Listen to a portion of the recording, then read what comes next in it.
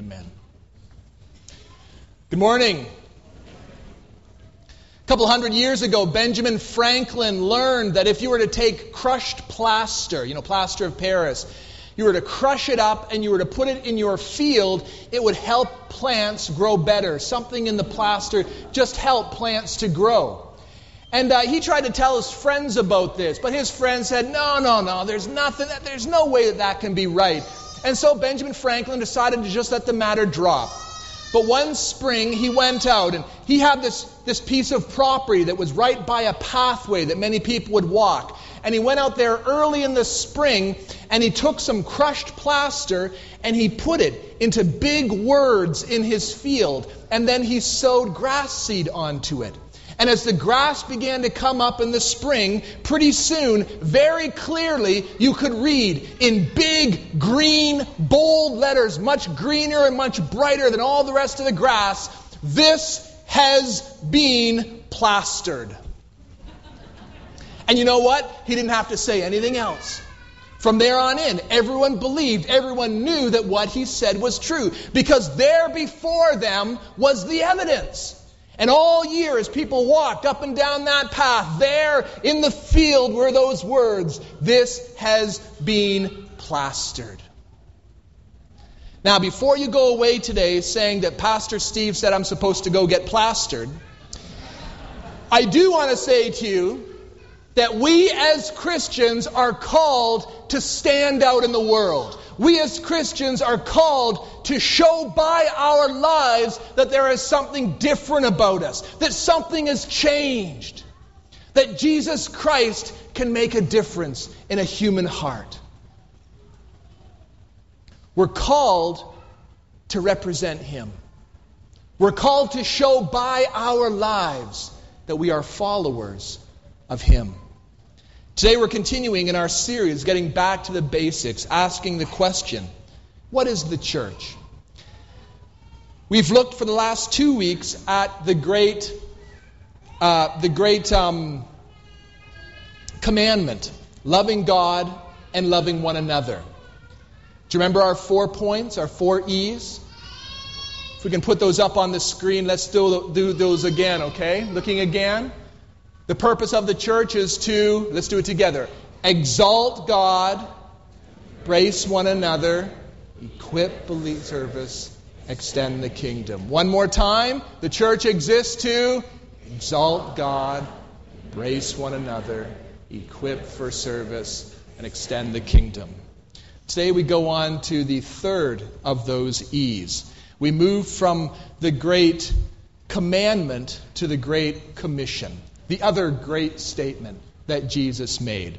Turn your Bibles to Matthew chapter 28, verses 18 to 20. This is the Great Commission. Matthew chapter 28, verses 18 to 20, or follow along on the screen. Then Jesus came to them and said, "All authority in heaven and on earth has been given to me. Therefore go and make disciples of all nations, baptizing them in the name of the Father and the Son and of the Holy Spirit, and teaching them to obey everything I have commanded you.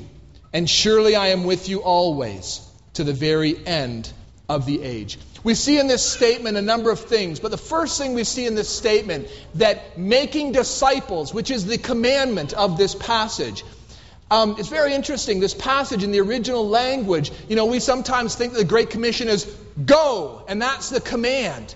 But actually in the original language, it says, as you are going, make disciples. That making disciples is the heart of what the Great Commission is all about. And we see in the Great Commission that making disciples is a process.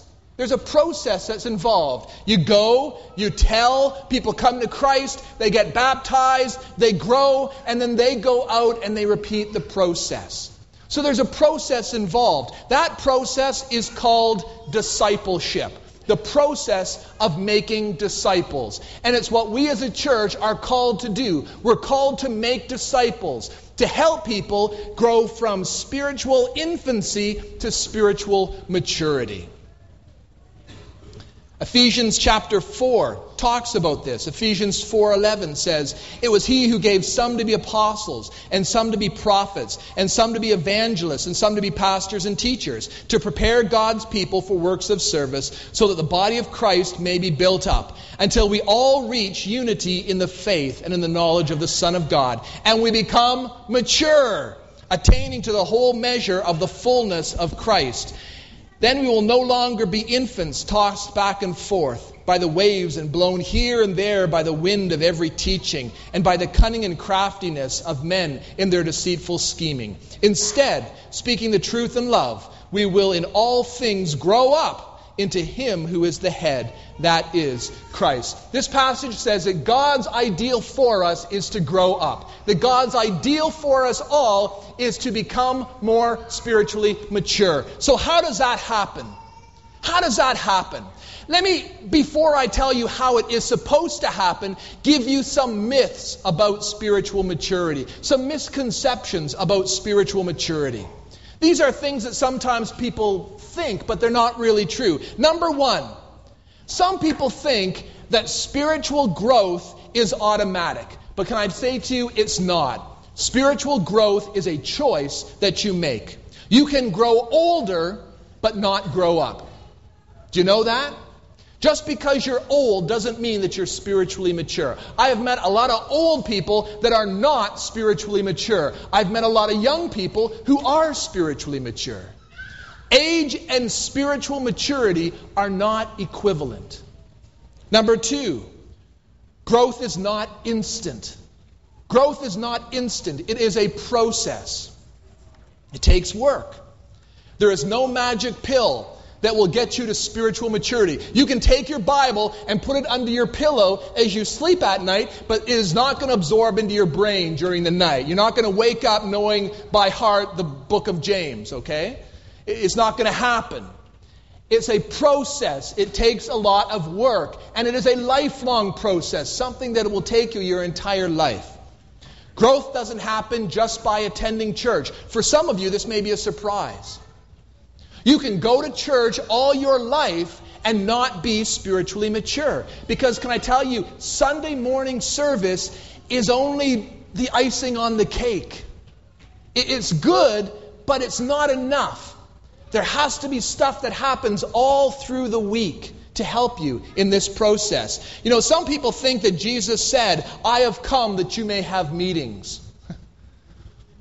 A lot of Christians attend too many meetings. They're meetinged out. Jesus said, "I have come that you may have life." Life. Life is what we live out day by day, week by week, moment by moment. The next one, growth doesn't just happen by yourself. You need others to grow. A lot of different religions say that the best way to achieve maturity is to go off by yourself, kind of like go to a monastery or go hide in a cave somewhere or go isolate yourself from the rest of the world, and then you can achieve some level of spiritual maturity. But as we saw last week, that's not true. Loving God means loving one another. You can't love God without loving one another. That spiritual growth is something that has to be done in the context of community, of other people. And lastly, growth is not measured just by beliefs. You can know this book, but not practice this book. I've met a lot of people that know this book, but they don't practice this book. Can I tell you, you only know the parts of the Bible that you practice. Right? You can know what it says, but if you don't do what it says, then you don't know it. One time when Jesus was talking to the Pharisees, He said this to them. He said to the Pharisees, "You are in error because you do not know the Scriptures or the power of God." And can I tell you, that was an insult. You could not become a Pharisee until you memorized by heart and were able to repeat the first 5 books of the Bible, the Pentateuch. You could not be a Pharisee until someone could sit you down and you could by heart say word for word the exact first 5 books of the Bible. And that's a big part of the Bible. And yet here Jesus says to them, you don't know the Bible. Is he saying that you haven't memorized it? No. What he's saying is that you know what it says, but you don't do what it says. And you only know the parts of the Bible that you do. It's all about practice. It's not about head knowledge. It's about heart knowledge. How do you know if you're spiritually mature? Well, how do you know if a tree is mature? It bears fruit. The way to know if you're spiritually mature or not is, are you bearing spiritual fruit? Is the work of God evidenced in your life? So how do you know that? How do you become mature in your faith? Well, let me just give you a couple of pointers on how to become mature in your faith. Things that you have to understand to become spiritually mature. Number one, you have to understand that spiritual growth is planned. Spiritual growth is planned. In other words, it is intentional. I heard a story about this middle-aged man, single man, who went on a Caribbean cruise. And while he was on this Caribbean cruise, he was walking along the decks of the ship, and he walked past a woman who was about the same age as he was. And as he walked by her, the woman kind of looked up at him, and she smiled this great big smile. And he thought to himself, oh, that's a rather pleasant woman. That night, he went to dinner, and he was surprised to find out that he was sitting at the same table as this woman. And the two of them got talking, and the man said, you know, I really appreciated when I walked by you on the deck of the ship this afternoon that you had a big smile on your face. And the woman kind of smiled again, and she looked down at her plate, and she said, oh, well, the reason I smiled at you is that you bear such a strong resemblance to my third husband. Oh, he said, how many times have you been married? And she said, twice. I wish I had the drummer up here for some of these. I don't know. But now, like it or not, that's a woman who had a plan, right? She had a plan. But you see, sometimes in life, you need to just have a plan. You need to know what it is you're doing. You need to know what it is you want. Spiritual growth is intentional. You must make the choice to grow. I don't know how to say it any clearer than that. If you are not growing in your faith, you cannot blame your wife. You cannot blame your husband. You cannot blame your children. You cannot blame your parents. You cannot blame your pastor. You are as close to Jesus as you choose to be. Because spiritual growth is a choice that you make. It's intentional. You have to commit yourself to grow. Well, how do you commit yourself to grow? Let me tell you, in any church, there are 4 different levels of commitment.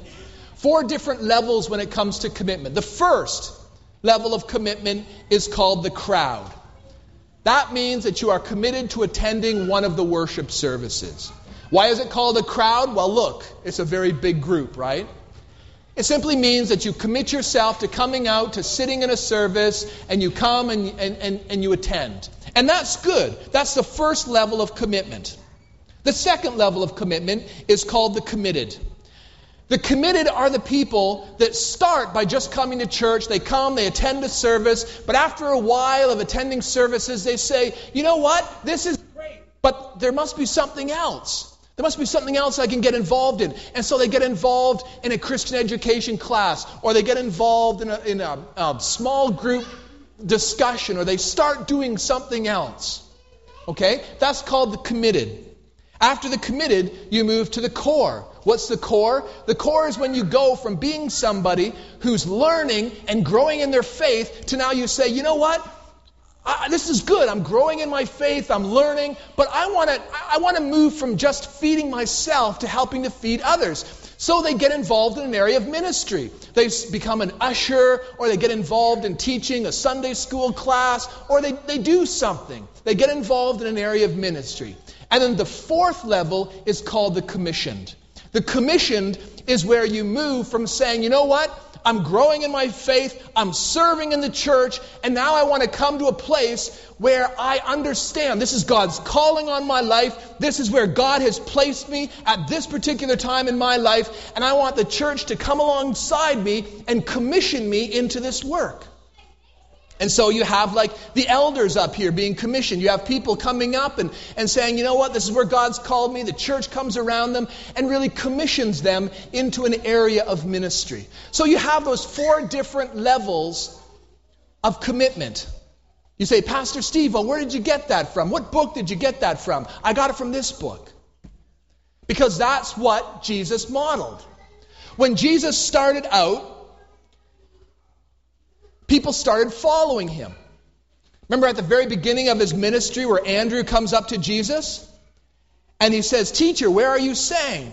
And what does Jesus say? He says, come and see. Just come and see. He didn't do a lot of teaching. He wasn't doing a lot of equipping at that phase. He simply said, come and see. And he just went and they just hung out together. They just stayed together. You know, maybe you're at that level of commitment today. Maybe you're here to just come and see. Can I tell you, that's great. You are very welcome to just come and see. To just, if you're a visitor with us this morning, we're not going to make you stand up and say your name or do anything like that. We don't want to embarrass people. We just want you to come and see. And be with us and see if you can experience what God's doing around this church. That's great. You're very welcome. But at some point, the disciples went from just coming and seeing Jesus to following Jesus. The second level of commitment, the committed.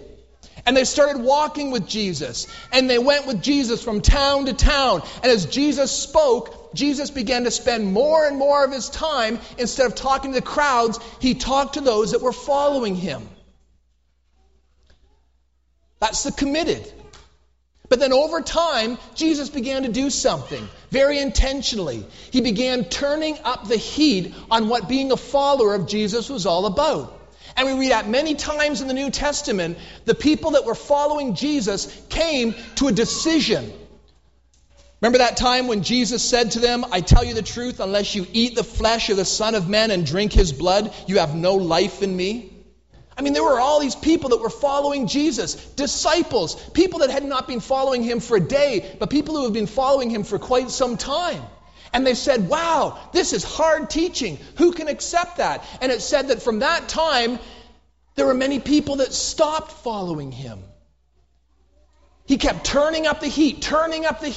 And the people that were following him got more and more and more committed until they formed the core. And then that core, Jesus sent out. He sent out first the 12 and then the 72. And then the Great Commission where he sent them out after his resurrection into all the world.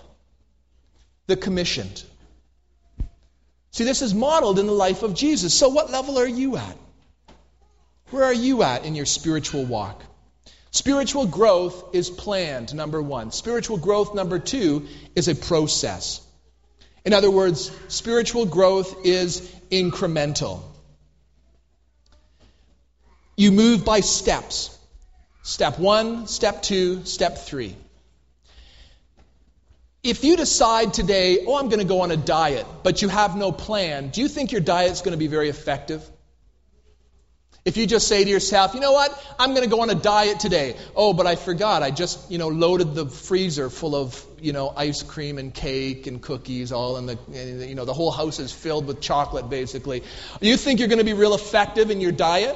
Probably not, right? You see, if you're going to go on a diet, you need to have a plan. You need to have something in your mind that says, you know what, this is what I have to do in order to go on this diet. And the same is true of spiritual growth. It's planned. A.W. Tozer once said this, and I think it's up on the screen. Think about people who find themselves in religious ruts. They discover a number of things about themselves. They will find that they're getting older but not getting any holier. Time is their enemy, not their friend. The time they trusted and looked to is betraying them. For they often said to themselves, the passing of time will help me. I know some good old saints. So as I get older, I'll get holier and better. But time will help me, purify me, and revive me. They say that the year before last, but they were not helped any last year. Time betrayed them. They were not any better last year than they had been the year before. And maybe you're here saying to yourself, you know what? I'm going to church, but I just don't seem to be growing in my spiritual walk. I seem to be the same this year as I was last year. Well, let me ask you, what's your plan? What's your plan? What are you doing to grow in your spiritual maturity? Spiritual growth is a process. Number 3, spiritual growth is personal. What I mean by that is that it is individual. The spiritual plan for one person may not work for another person because God made us all different. I mean, just look at this church. There are people here that love different things. Some of you are hang from the rafters, scream a lot Christians, you know? Maybe not so many in this church.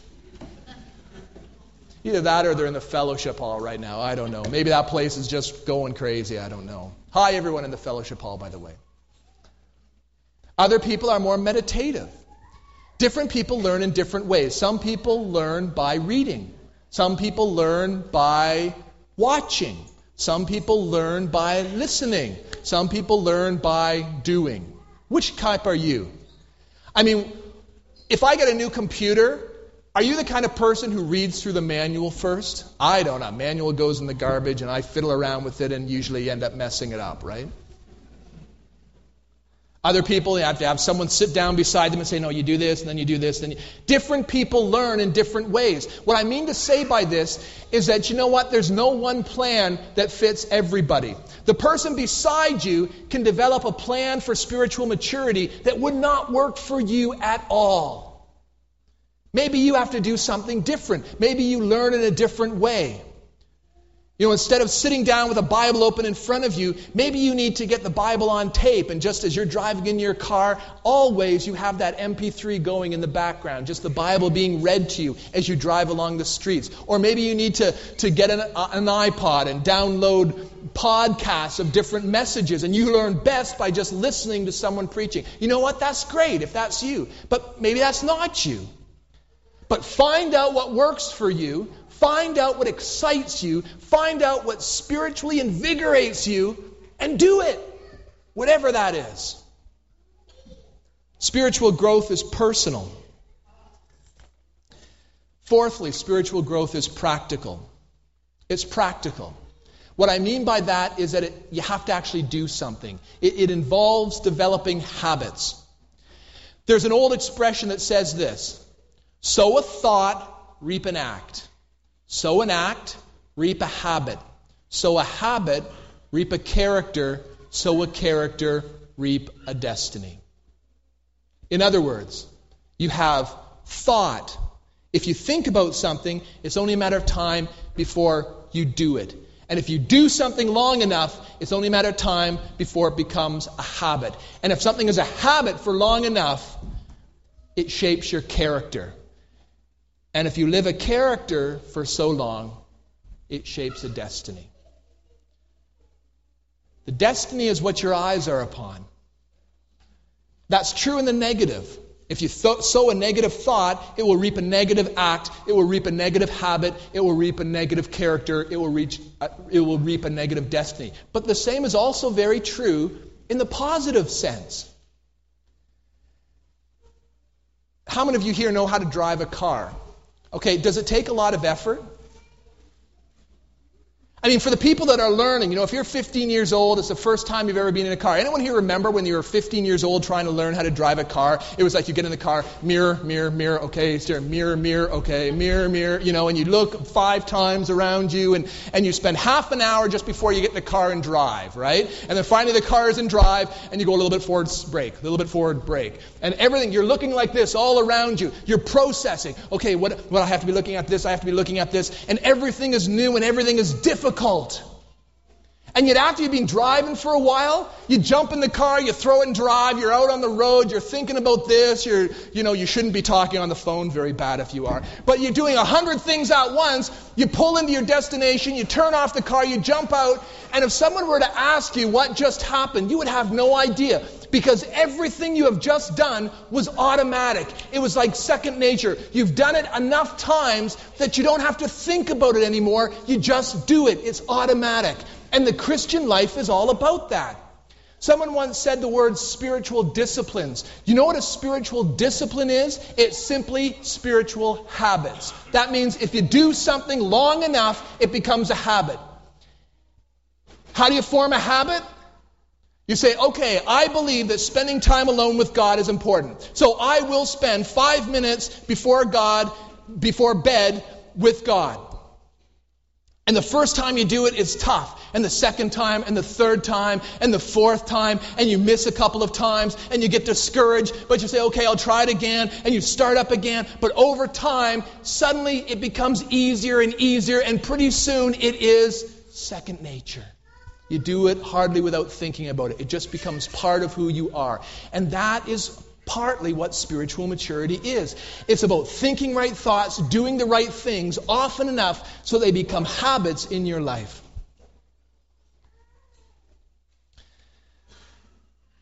Lastly, spiritual growth is people.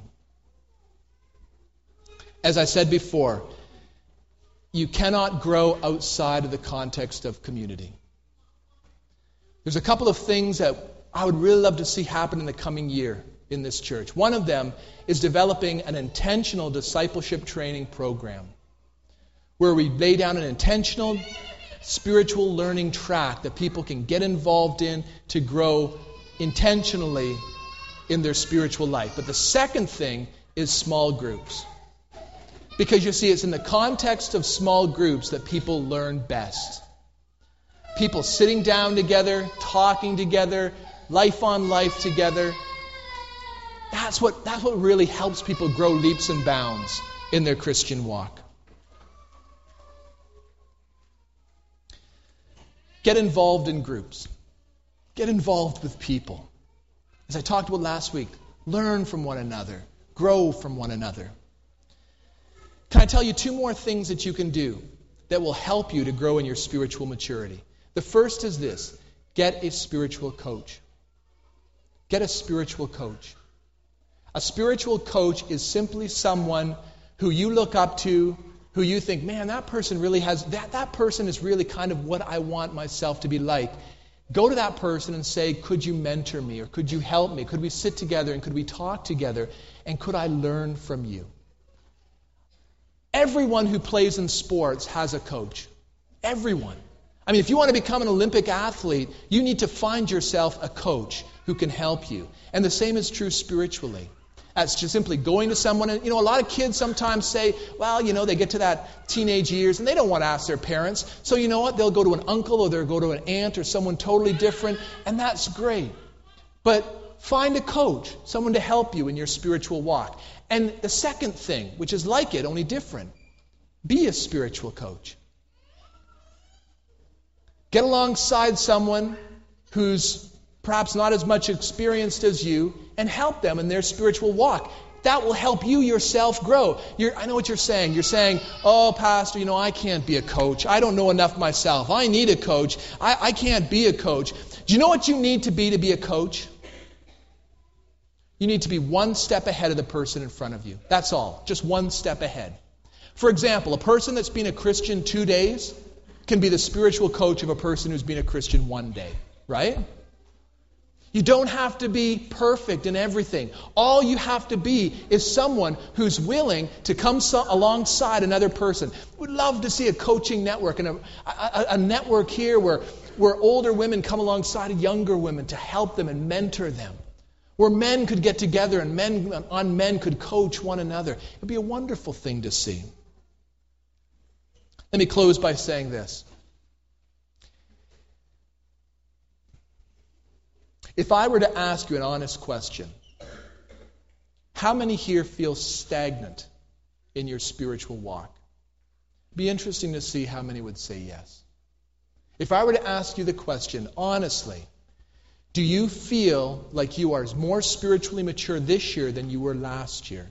What would you honestly say? Can I tell you the number one cause of spiritual stagnation is the same reason for water stagnation. If you go to Israel, there are 2 bodies of water. There is the Sea of Galilee and there is the Dead Sea. The Sea of Galilee is full of life. It's full of fish. It's a wonderful place to catch fish. Why? Because the water flows into the Sea of Galilee and then the water flows out of the Sea of Galilee. It's always fresh. And then you have the Dead Sea. The Dead Sea, the same water from the Sea of Galilee, flows into the Dead Sea. The only difference is that then it stays there. It doesn't go anywhere. And the water stagnates. And you can go to the Dead Sea and it's full of minerals. I mean, I've swam in the Dead Sea before. You don't have to swim. You can just sit there. And you're bobbing up above the water. I mean, it's so buoyant, it's almost impossible to drown in the Dead Sea. All you have to do is lay on the water. You don't sink. There's so much minerals in it. But it's lifeless. Nothing grows in the Dead Sea. Why? Because it takes in, but it doesn't give out. And in your Christian life, if you are always taking in, but never giving out, you will become stagnant. You have to have an outlet for ministry.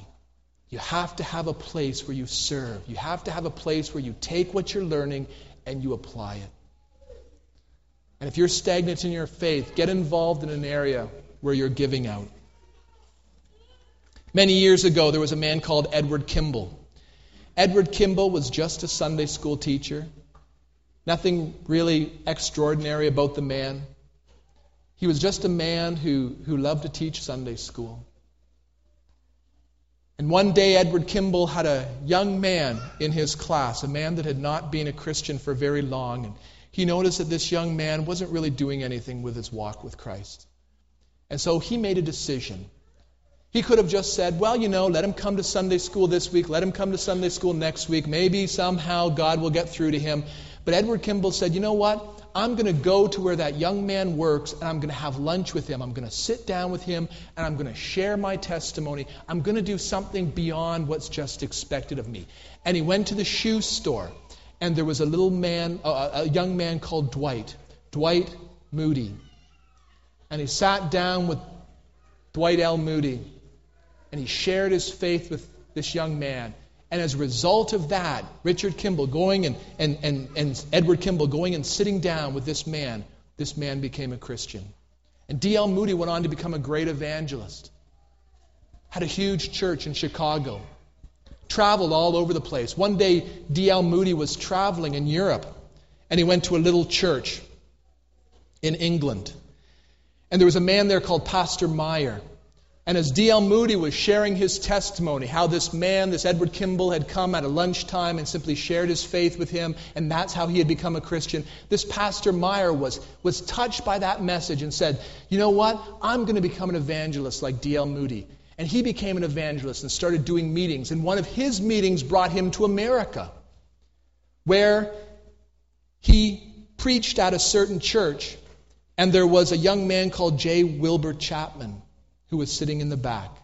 And when J. Wilbur Chapman heard Pastor Meyer preach, he became a Christian. J. Wilbur Chapman went on to become one of the greatest evangelists of his time. In one meeting, J. Wilbur Chapman was preaching in a huge crusade of thousands of people. And there was a young man that came alongside him. And J. Wilbur Chapman took this young man called Billy Sunday and said, you know what?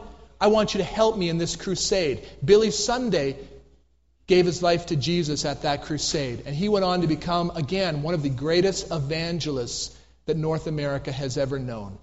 Billy Sunday was once preaching a crusade in North Carolina. And there was a young man who attended that meeting. He was brought by a friend. He didn't want to go, but he ended up coming to it. His name was Billy Graham. One man, Edward Kimball, just a Sunday school teacher. He made a decision. And look at what happened as a result of that. The thousands, the millions of people in heaven, because one man made a decision, I'm going to give of myself to another person. Where are you at today? Are you the crowd? I invite you. Come and see, but when you're ready, come deeper. Get involved. Are you the committed? Are you attending classes? Are you growing in your faith?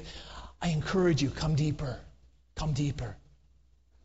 Begin serving in an area of ministry here. You've already heard about the deacons having a need in that area. There's lots of other ministries that also have needs. If you're already serving, come deeper. consider ordination, consider coming forward and having the church, pray over you and commission you into an area of ministry. Wherever you're at today, I hope you're growing. Can we pray together? Heavenly Father, we thank you for your word. We thank you, Father, that we come as your children.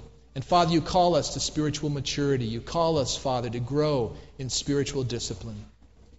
Lord, I pray that even as we have come today, even as we have been faithful, Lord, in attending today, that, Father, we would take a look at our own lives and decide, Lord, is there something else you want to do in us? Are there spiritual disciplines you still want to see us grow and mature in?